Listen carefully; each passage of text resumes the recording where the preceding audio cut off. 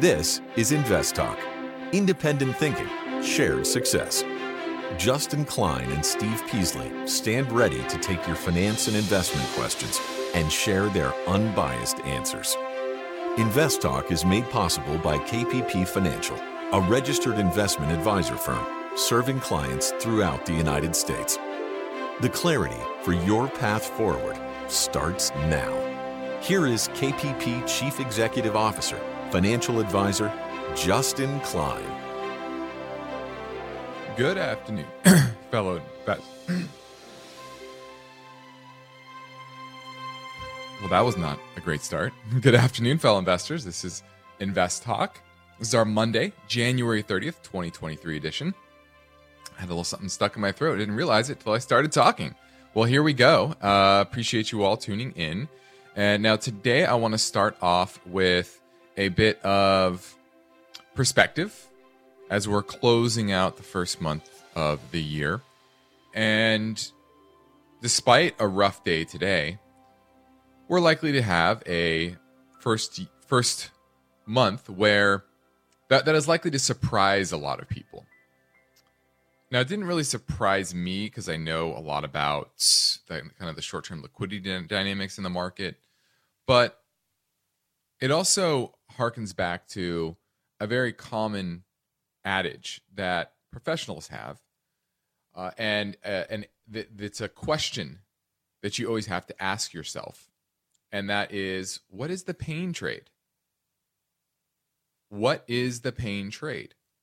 Now, what that means is, who's going to be hurt the most by a particular move, and who will have the most pain in that situation, meaning they're likely forced to sell or cover a position. And when you go into this year where so many people were hurt in 2022 with their equity exposure, they came into the year underinvested. Especially where you think about all the tax loss selling that happened in the end of last year. Most people take that cash and they don't reinvest it right away. It usually takes a little while. And then you add on top of that the headlines, which continue to talk all about the recession of 2023 without any requisite understanding of how much of that was priced in or not. And you get a situation like you did in January, which is kind of a grind higher and putting the most participants in the market in the most pain. Either they're forced to cover shorts. That happened a lot with a lot of the techier names this month. But also people chasing the market higher, thinking market was going to break down after the pullback in December. Well, the pain trade was not down. Too many people were positioned for it. And when everyone's positioned for one thing, it's very difficult for that one thing to happen.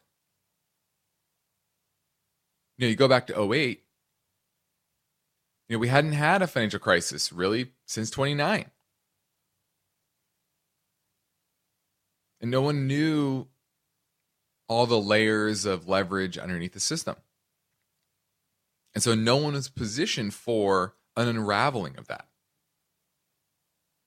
And so the lesson here is what's most obvious usually doesn't happen. Because everyone's positioned for it. It's what everyone's expecting, and then that doesn't happen. That's usually the best trade.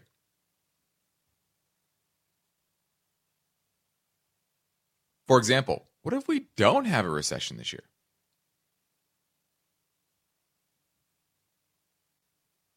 Everyone's positioned for it. Everyone's talking about it. What if we don't? And we're going to look at some of those economic numbers that says, maybe that doesn't happen. Or maybe it happens later than expected.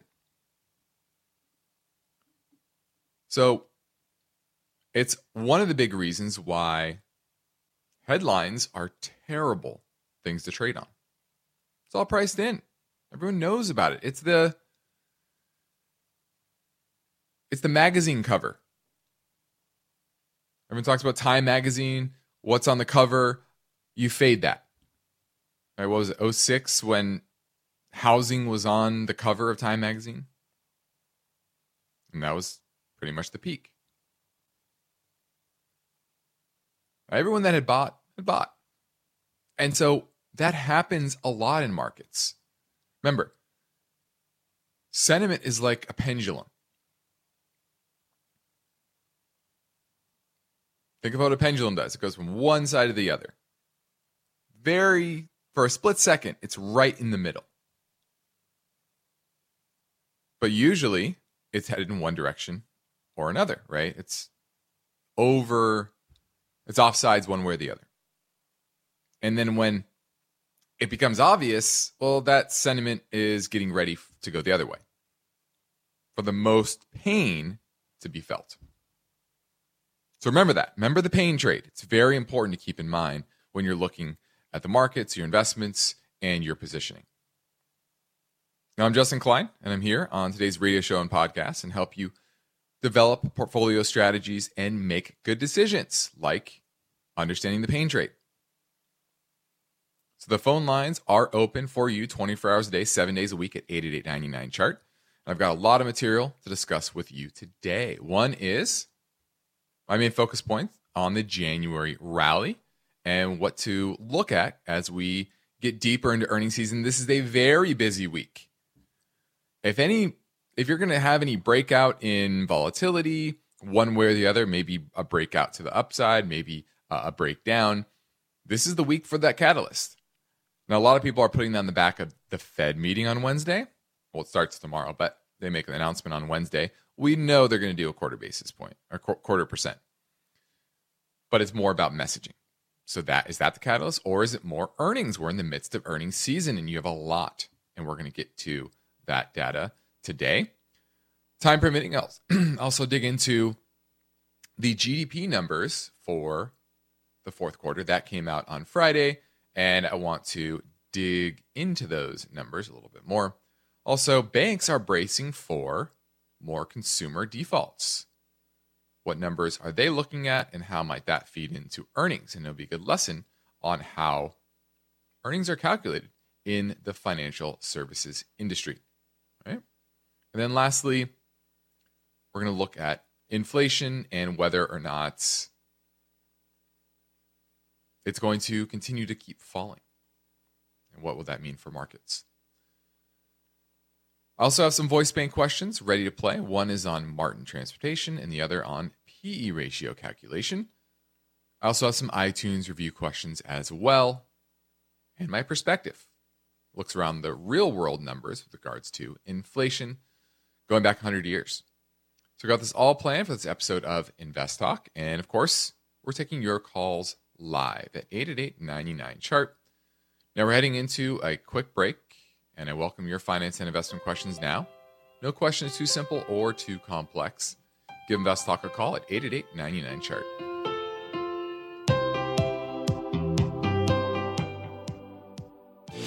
In today's world, a variety of factors are affecting the stock markets. Serious investors know building a secure financial future requires hard work and determination. That's why now, more than ever, when it comes to the planning, execution, and maintenance of your portfolio, you need Invest Talk. With total downloads nearing 50 million, each Invest Talk podcast should be one of your key financial planning and educational tools. Invest Talk is a free download, and hosts Justin Klein and Steve Peasley stand ready to provide their unbiased guidance and professional analysis developed from real-time data research and years of investing experience. 24/7, rain or shine, during smooth sailing or on rough weather days. The Invest Talk listener line is open and waiting for your questions. You set the agenda. Don't forget to call Invest Talk 888-99-CHART.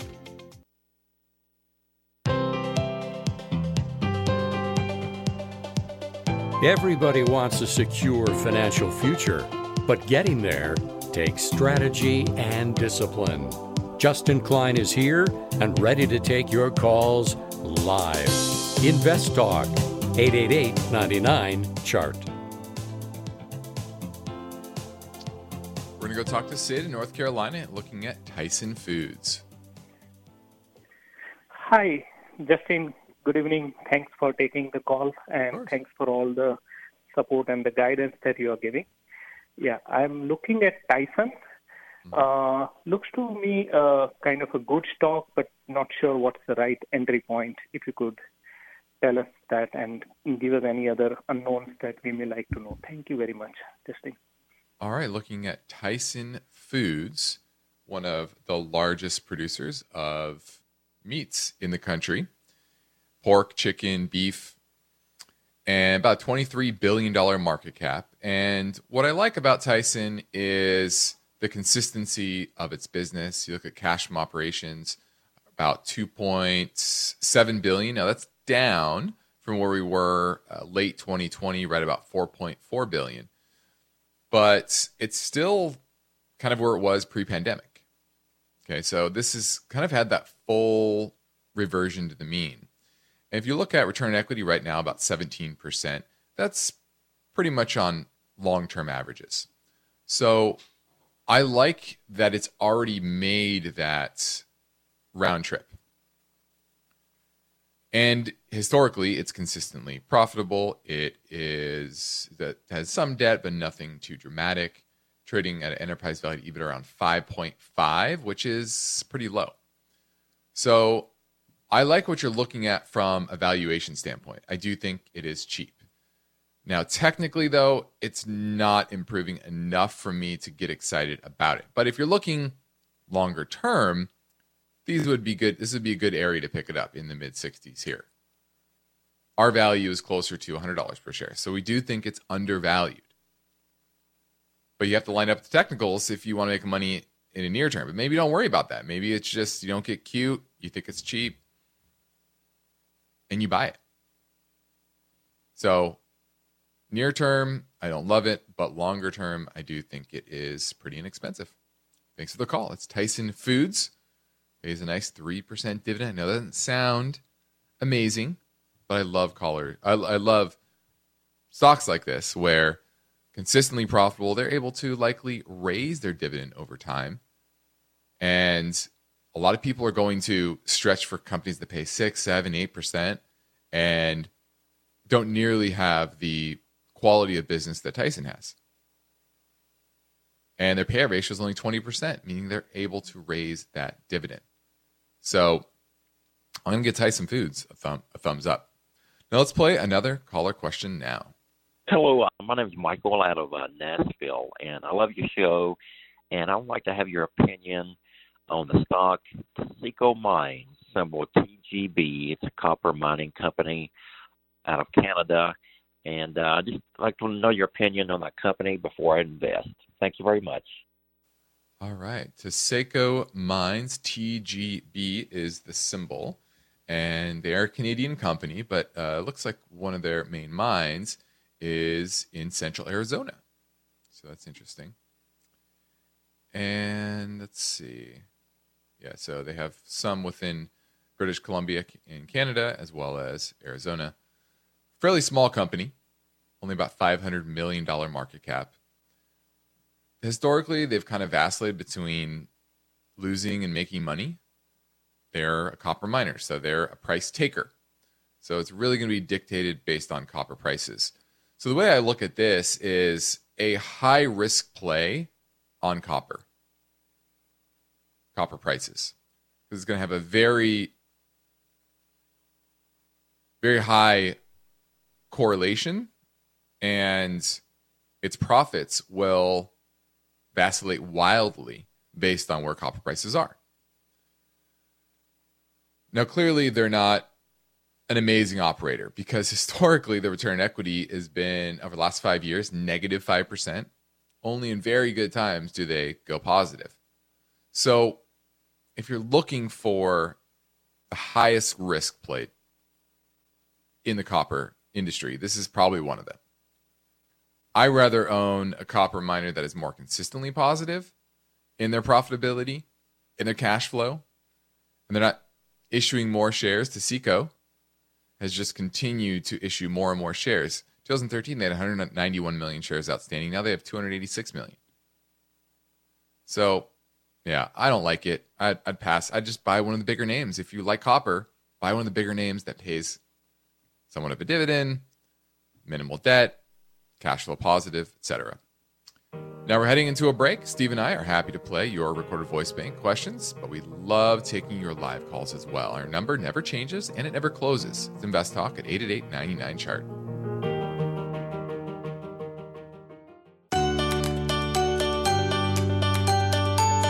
One of the most rewarding things I do each weekday is host the Invest Talk podcast. I truly enjoy helping investors, and I know that every question counts and every answer I provide will be unbiased. So as long as your questions involve the stock market or general investment topics and definitions, we set no limits.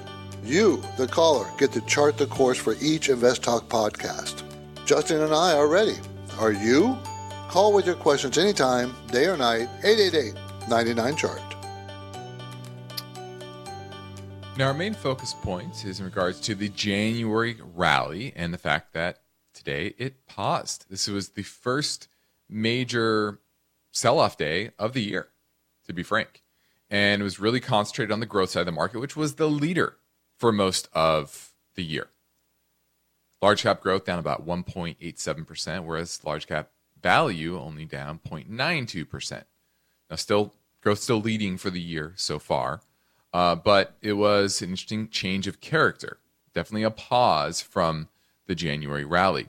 U.S. market overall was down about 1.34%. The small caps down 1.25%. Same with mid caps. So this was interesting because, like I said at the top of the show, this is a week where there's potential fireworks. Mega cap stocks like Meta and Alphabet, they were down 3% and 2.5% respectively. AMD was down 4%. And about 20% of the S&P 500 will report earnings this week. You're talking about bellwethers, McDonald's, General Motors, Apple, Meta, Amazon, and Alphabet, all reporting later this week. And then you have the FOMC over the next couple of days. And a big part of why the markets rallied so far this year, besides better liquidity conditions, that's certainly true. I've talked about that with the debt ceiling. But a lot of it, too, is just pricing in a more dovish Fed. So will the Fed come out on Wednesday and push back on that? Because the market is almost pricing in a guarantee of only 25 basis points on Wednesday, and then a very high likelihood of only 25 basis points in March. And remember, the market always looks ahead. So when you hear of a Fed meeting coming up, odds are very low that the market is going to be surprised at whatever the Fed does. Whatever the Fed does, you could almost guarantee, assume the market has priced that in. That's how well the Fed likes to communicate, either publicly or maybe behind the scenes to the market. And they don't like to surprise the market. They like to nudge the market one way or the other slowly. They don't like volatility. They don't like that instability. So that's one potential catalyst. And the other, like I said, is earnings. Earnings expectations have been coming down. But we know from the GDP number, which we'll talk about here in a little bit, that the economy is kind of stall speed. And what type of earnings are they expecting going forward with all these layoffs. A lot of these big tech, remember that the S&P is very overweight large cap tech, large cap growth. And that means they make a very large percentage of the expected earnings per share on the year for the S&P as a whole. So Apple's 6% of the S&P, Microsoft's 5.4%. We know they laid off a bunch of people. Amazon laid off people. That's 2.6% of the S&P. If you take both of Alphabet's share classes, A and C, that's about 3.25% of the S&P. So these are all big numbers that come out this week, and that could drive markets one way or the other. And you're getting a bit of a snapback in some of the meme stocks over the past couple of years. Think Bed Bath & Beyond, remember? Well, they're closing a bunch of stores. The stock rallied big today. But they're still expected to file bankruptcy. And so it shows you there's still a lot of speculative fervor in these meme stocks, and the Fed doesn't like that. So maybe that's one indication that they'll hit back harder on the market's more dovish tone. And then AMC shares. They have a weird capital structure. This is one of those other meme stocks, and there's still those out there speculating on what they're going to do and think that's their next key to riches. So there's still a bit of that activity out there in the marketplace. And that's why I think there's more washout to come. However, a bear market rally can last months and months. Now, in the next Invest Talk, the story behind this headline. What do you know? What do you need to know about Roth IRAs? You should understand contribution and income limits and the backdoor IRA maneuver and more. Steve will get to that story tomorrow, but for now, I'm Justin Klein. I'm ready to take your questions live at 888-99-CHART.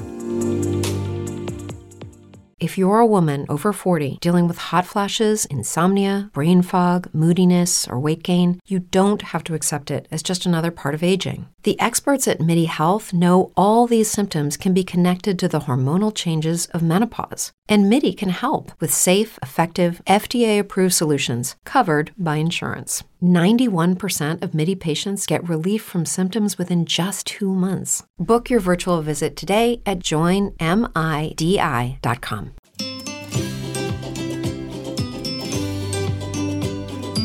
You're building your financial future, but you must have finance and investment questions. Justin Klein and Steve Peasley are ready to provide their unbiased answers. So don't forget to call Invest Talk, 888-99-CHART. Hello, Justin and Steve. Mike from Texas. Appreciate all the education you and your program provide. It's invaluable. Curious on your thoughts on Martin Transportation, ticker MRTN. It's a small market cap trucking company. It's been consistently increasing its revenue, earnings, net income, and has been repurchasing shares. Price to sales is below 1.5. Return on equity is about 16%, which is the highest it's been for the company. I do have a very small position, and I am just curious on your thoughts regarding Martin long term, and if you feel the current price around $22 it's a good entry point. Thank you very much. Be listening on the podcast. All right, this is Martin Transportation, and it's a temperature-sensitive truckload carrier, so think refrigerated trucks. And it's not that big, like you said, $1.7 billion market cap. Let's take a look at its debt here. Yeah, pretty much no debt on its balance sheet. That's good. Enterprise value to EBITDA is 8. What does it typically trade at? Yeah, it's about middle of its longer-term range, so it's not particularly cheap or expensive based on that. Return on equity right now about 16.5%. Now that's higher than it historically is, so it might be over-earning just a bit. Historically, that's closer to 13%. So that's one little worry. Yields about 1.1%, but the technicals are very strong. You're talking about below all the major moving averages. It is overbought near term. You're getting about a pullback today. But getting it back around $20.50, I think that would be an interesting entry point. I like it. I don't love it because I don't think it's super cheap. It's also a bit small, but I like that it has no debt. I like that if I look at earnings, it continues to kind of grind higher. Not at a drastically high clip, kind of 10, 12% per year. But I rather have that. I'd rather have a company that's consistently growing its business in the low teens than a company who has super high growth that vacillates wildly. And I like that it's profitable. Pays a dividend that is low but can go up. Its payout ratio is extremely low. So I'm going to give this one a thumbs up. Martin Transportation, that's MRTN. Now, my perspective report today looks at the cost of goods then and now. Now, a lot has changed over the last 100 years, but not everything. Now, for the better part of last year, people talked all about inflation. So let's look at some real world numbers. So we're going to go back and look at life during the 1920s. Right? We're in the 2020s. So what about the 1920s? Well, in 1920, inflation has increased prices generally by 1,363% over 100 years. So a 30-cent gallon of gas at 2022 price equates to $4.39.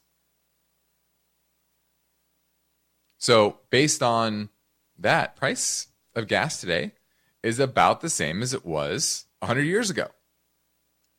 I know that sounds crazy, but those are the numbers. Now, in the 1920s, the cost of a new car, that varied depending on make and model, but a Chevy during the period cost about $525, which is at $7,780 today. Well, a Chevy Malibu costs about $25,000 today. Obviously, a lot more bells and whistles, right? Where gas is gas. Hasn't really changed. But obviously, there's a lot more bells and whistles on a Chevy Malibu than your Chevy back then.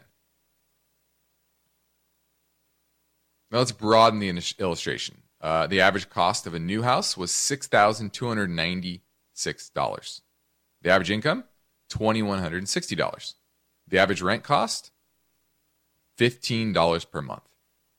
The average movie cost, 15 cents, and first class postage was only 2 cents.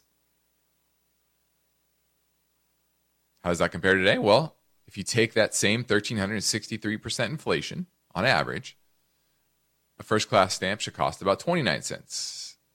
A forever stamp today costs 58. So that's exceeded inflation. So, there's a different world back then, but inflation is just something that we're always going to have to deal with in the way that our financial system is constructed. And it's, frankly, if you're going to have fractional reserve banking, that's always going to be the case. Because banks, it's easier to pay back banks with inflated money. And banks want their money back. You go into a deflationary spiral like 2008, that's where problems arise. A modest inflationary environment, I know 5%, 8% sounds like a lot because we just got used to 2%. But there's some perspective over 100 years. Now, when people take the time to leave an Invest Talk podcast review on iTunes, we like to thank them for their courtesy by getting to their questions quickly. P. Chopra, 123, says, I was listening to your episode about various sectors. Do you think XLB is a good way to get exposure to basic materials? My portfolio is mainly ETFs. And the answer is simply, yeah. XLB is the Select Spiders Material ETF. And its top holdings, let's take a look at its top holdings. So you can get an idea of the type of companies that are in the material space. Air Products and Chemicals, Freeport-McMoRan, a big copper miner, Sherwin-Williams, that's paint. You'd think that might be industrial, but it's classified under basic materials. Nucor, a steel company in there, Newmont Mining, one of the largest gold miners, Dow, a chemical company. So, you get a smattering of a lot of different types of names. And I feel like basic materials is always, there's a lot of subsets within the space. So that's why we like individual stocks, because you get more concentrated exposure, right? So if you like copper, you're going to get some exposure by buying XLB, but not a lot. So it's good. If you don't want to do the work of finding the best within the sector, sure. That was XLB. Now let's take the time for another iTunes review. Doug in Missouri says, I own KIO. Recently received an equal number of shares of KIOR. This seems to be some type of rights offering. What is this, and should I sell or hold the new shares of KIOR? Well, this is an interesting one because KIO is KKR Income Opportunity Fund. And this is a perfect example. You're going to see this a lot more with these private investment funds, is they're going to find ways to raise more capital. And this is basically what this is, but they're raising it at a discount. So you need to do basically two things. You either need to sell the rights offering that was given to you, or you need to exercise it.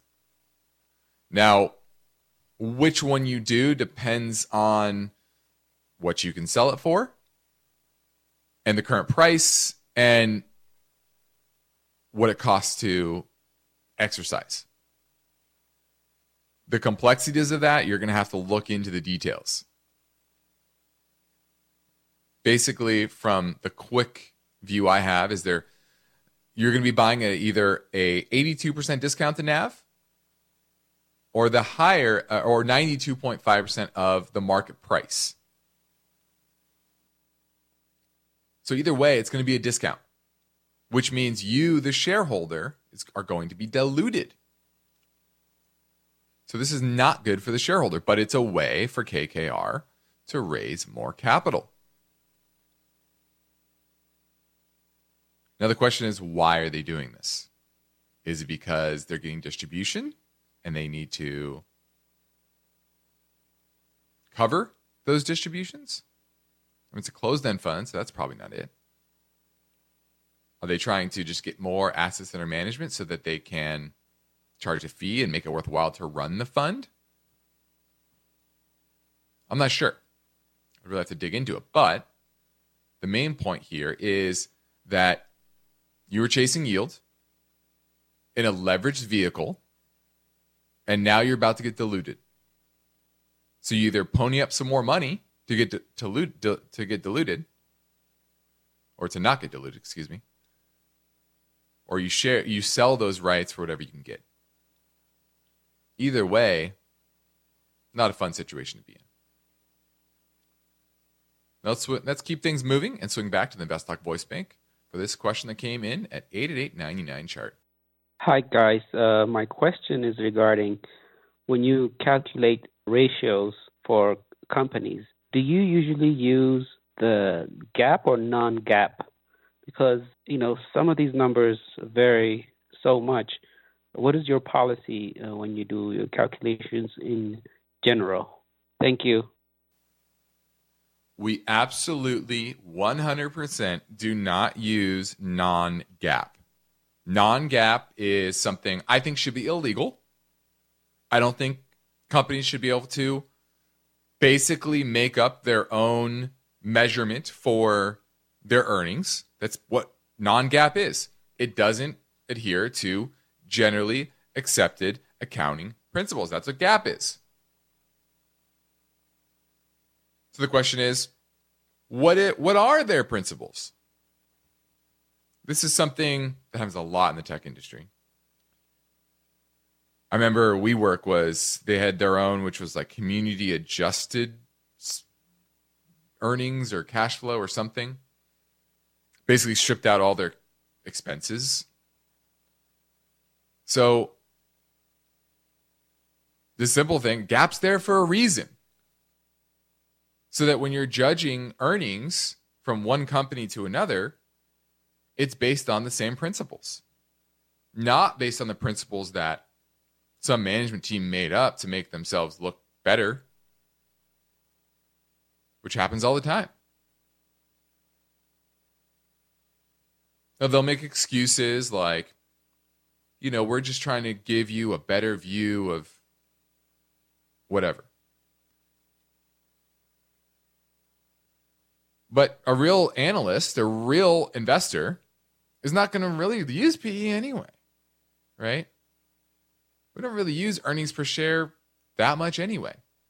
I have many other metrics I can use to filter out the noise. From cash from operations, to EBITDA, to EBIT, return on invested capital, return on assets. There's a lot of other metrics to use that give more insight into the business than straight up PE ratios.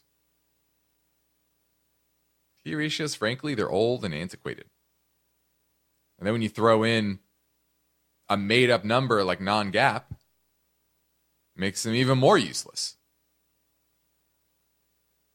So hopefully that gives you a little perspective on our perspective for non-GAAP.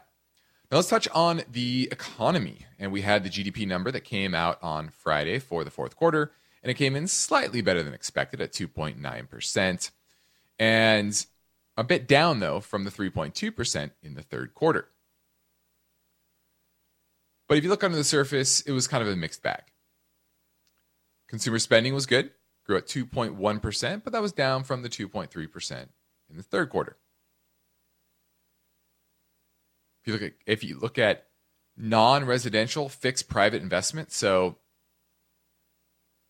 investment in industrial, basically, commercial properties, that was just at 0.7% rate. So basically stall speed. Residential investment fell 26.7%. That knocked 1.3% off of growth for the fourth quarter. Now, there are a couple of volatile sectors or parts of the metric that helped GDP overall. First was inventories. While inventories shrank in the third quarter, they grew in the fourth quarter. And then trade was number two. Exports slipped in the fourth quarter, but imports declined even more because we shifted our spending back towards services, towards domestic spending. So the trade deficit actually added 0.6 percentage points to growth. The GDP or the inventory build 1.5 percentage points to growth. Now, if you filter out the inventory swings, final sales to private domestic purchasers, so people that bought things here in the U.S., that was only up 0.2% on the annual rate. So kind of stall speed. Now, the bulls will say the job market was good because of the jobless claims numbers, but I say that's skewed as well. So you have to understand how these things are calculated. All these tech workers that are getting laid off, they're getting severance packages. Means, I wouldn't say all of them, the vast majority of them. But if you have a severance package, you can't file for unemployment. So I think that's actually going to tick up here once those severance packages go away. And exports, remember, exports are probably going to continue to get better, mainly because our dollar is getting cheaper. And the large amount of our exports to the rest of the world are actually in services. Think of banking services, for example. And home builders, not going to be as bad going forward as you saw in the fourth quarter. Now, this is Invest Talk. I'm Justin Klein. We have one goal here, is to help you achieve your own version of financial freedom, and our work continues after this final break. So if you're going to call, you want to do that now at 888-99-CHART.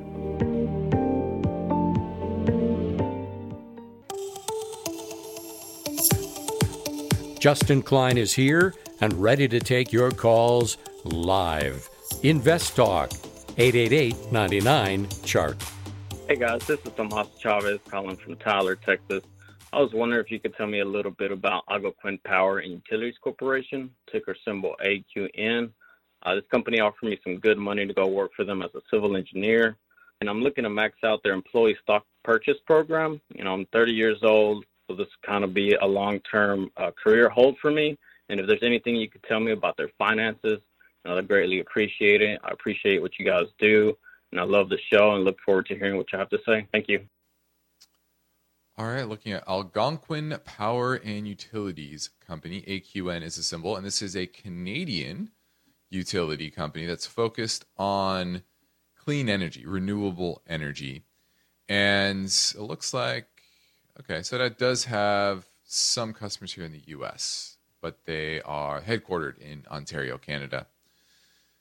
They've fallen dramatically from the mid to high teens back in 2021, now trading at $7.18. And that's because earnings are expected to go from 71 cents in 2021 to 68 cents last year, down to 61 cents this year. And they have a lot of debt on their balance sheet. And that's the big issue is, are they going to be able to sustain that debt?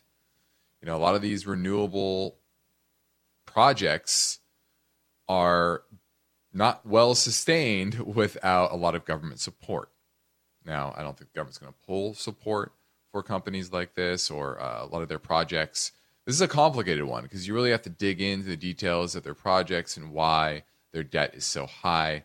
I will say, if you're buying it at a fairly cheap price compared to what I was paying before, but it's still expensive. Its price-sales ratio was very high, close to 6. Now it's at 1.8.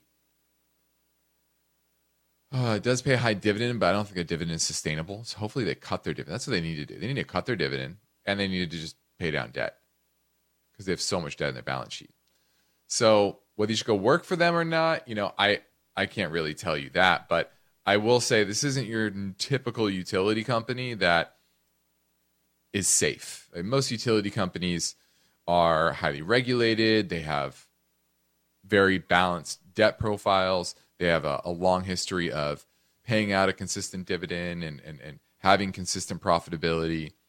Algonquin Power and Utilities does not.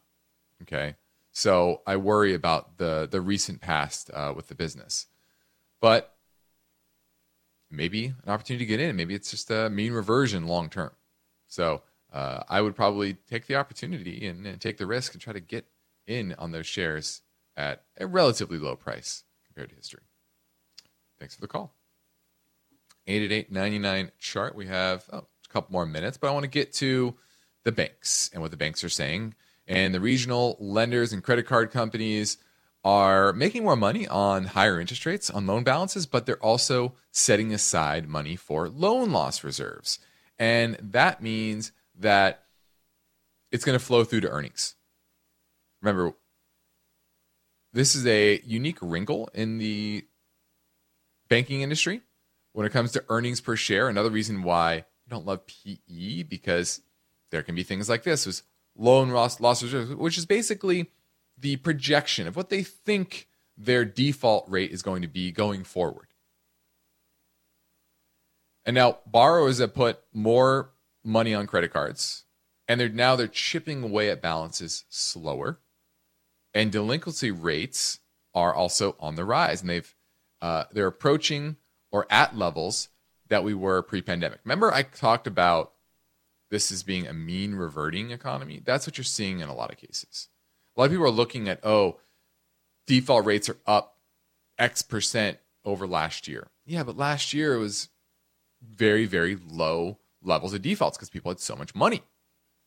PPP money and checks and all that. And so what you're really seeing is everything's going back to kind of the pre-pandemic. We were kind of in this similar type of economy. It was a very slow, blah type of economy. It wasn't growing fast. It wasn't shrinking dramatically. It was, depending on the way you look at it, it was kind of a stall speed economy. And that's where we're at again. Now, what part of the lending market is being hurt the most that is true stress? It's actually auto loans. And that goes back to 2008. Auto loans had the lowest delinquency rate. So what did banks do? They don't have the same type of tight lending standards over the last decade plus on that part of the market because they feel like that's safer. In reality, no, not necessarily. So you're seeing a continued mean reversion within the banking industry as well. Well, I'm Justin Klein. That completes another Invest Talk program. Steve Peasley and I thank you for listening, and we encourage you to tell your friends and family about our free podcast downloads, which you can find anytime at iTunes, Spotify, or Google Play. And be sure to rate and review. We now crossed the 49.3 million download mark. Thanks to you. And we're surely going to hit 50 million sometime next month. Independent thinking, shared success. This is Invest Talk. Good night. Invest Talk is a trademark of KPP Financial. Because of the nature of the interactive dialogue inherent in the format of this program, it's important for the listener to understand that not all comments made will apply to them. Specifically, nothing said shall be taken to be investment advice, or shall statements on this program be considered an offer to buy or sell security. Because such advice is rendered solely on an individual basis and at times will require that the investor review a prospectus before investing. Invest Talk is a copyrighted program of Klein, Pavlis, and Peasley Financial, a registered investment advisor firm which retains all rights. For more information regarding KPP's investment advisors, call 1-800-557-5461.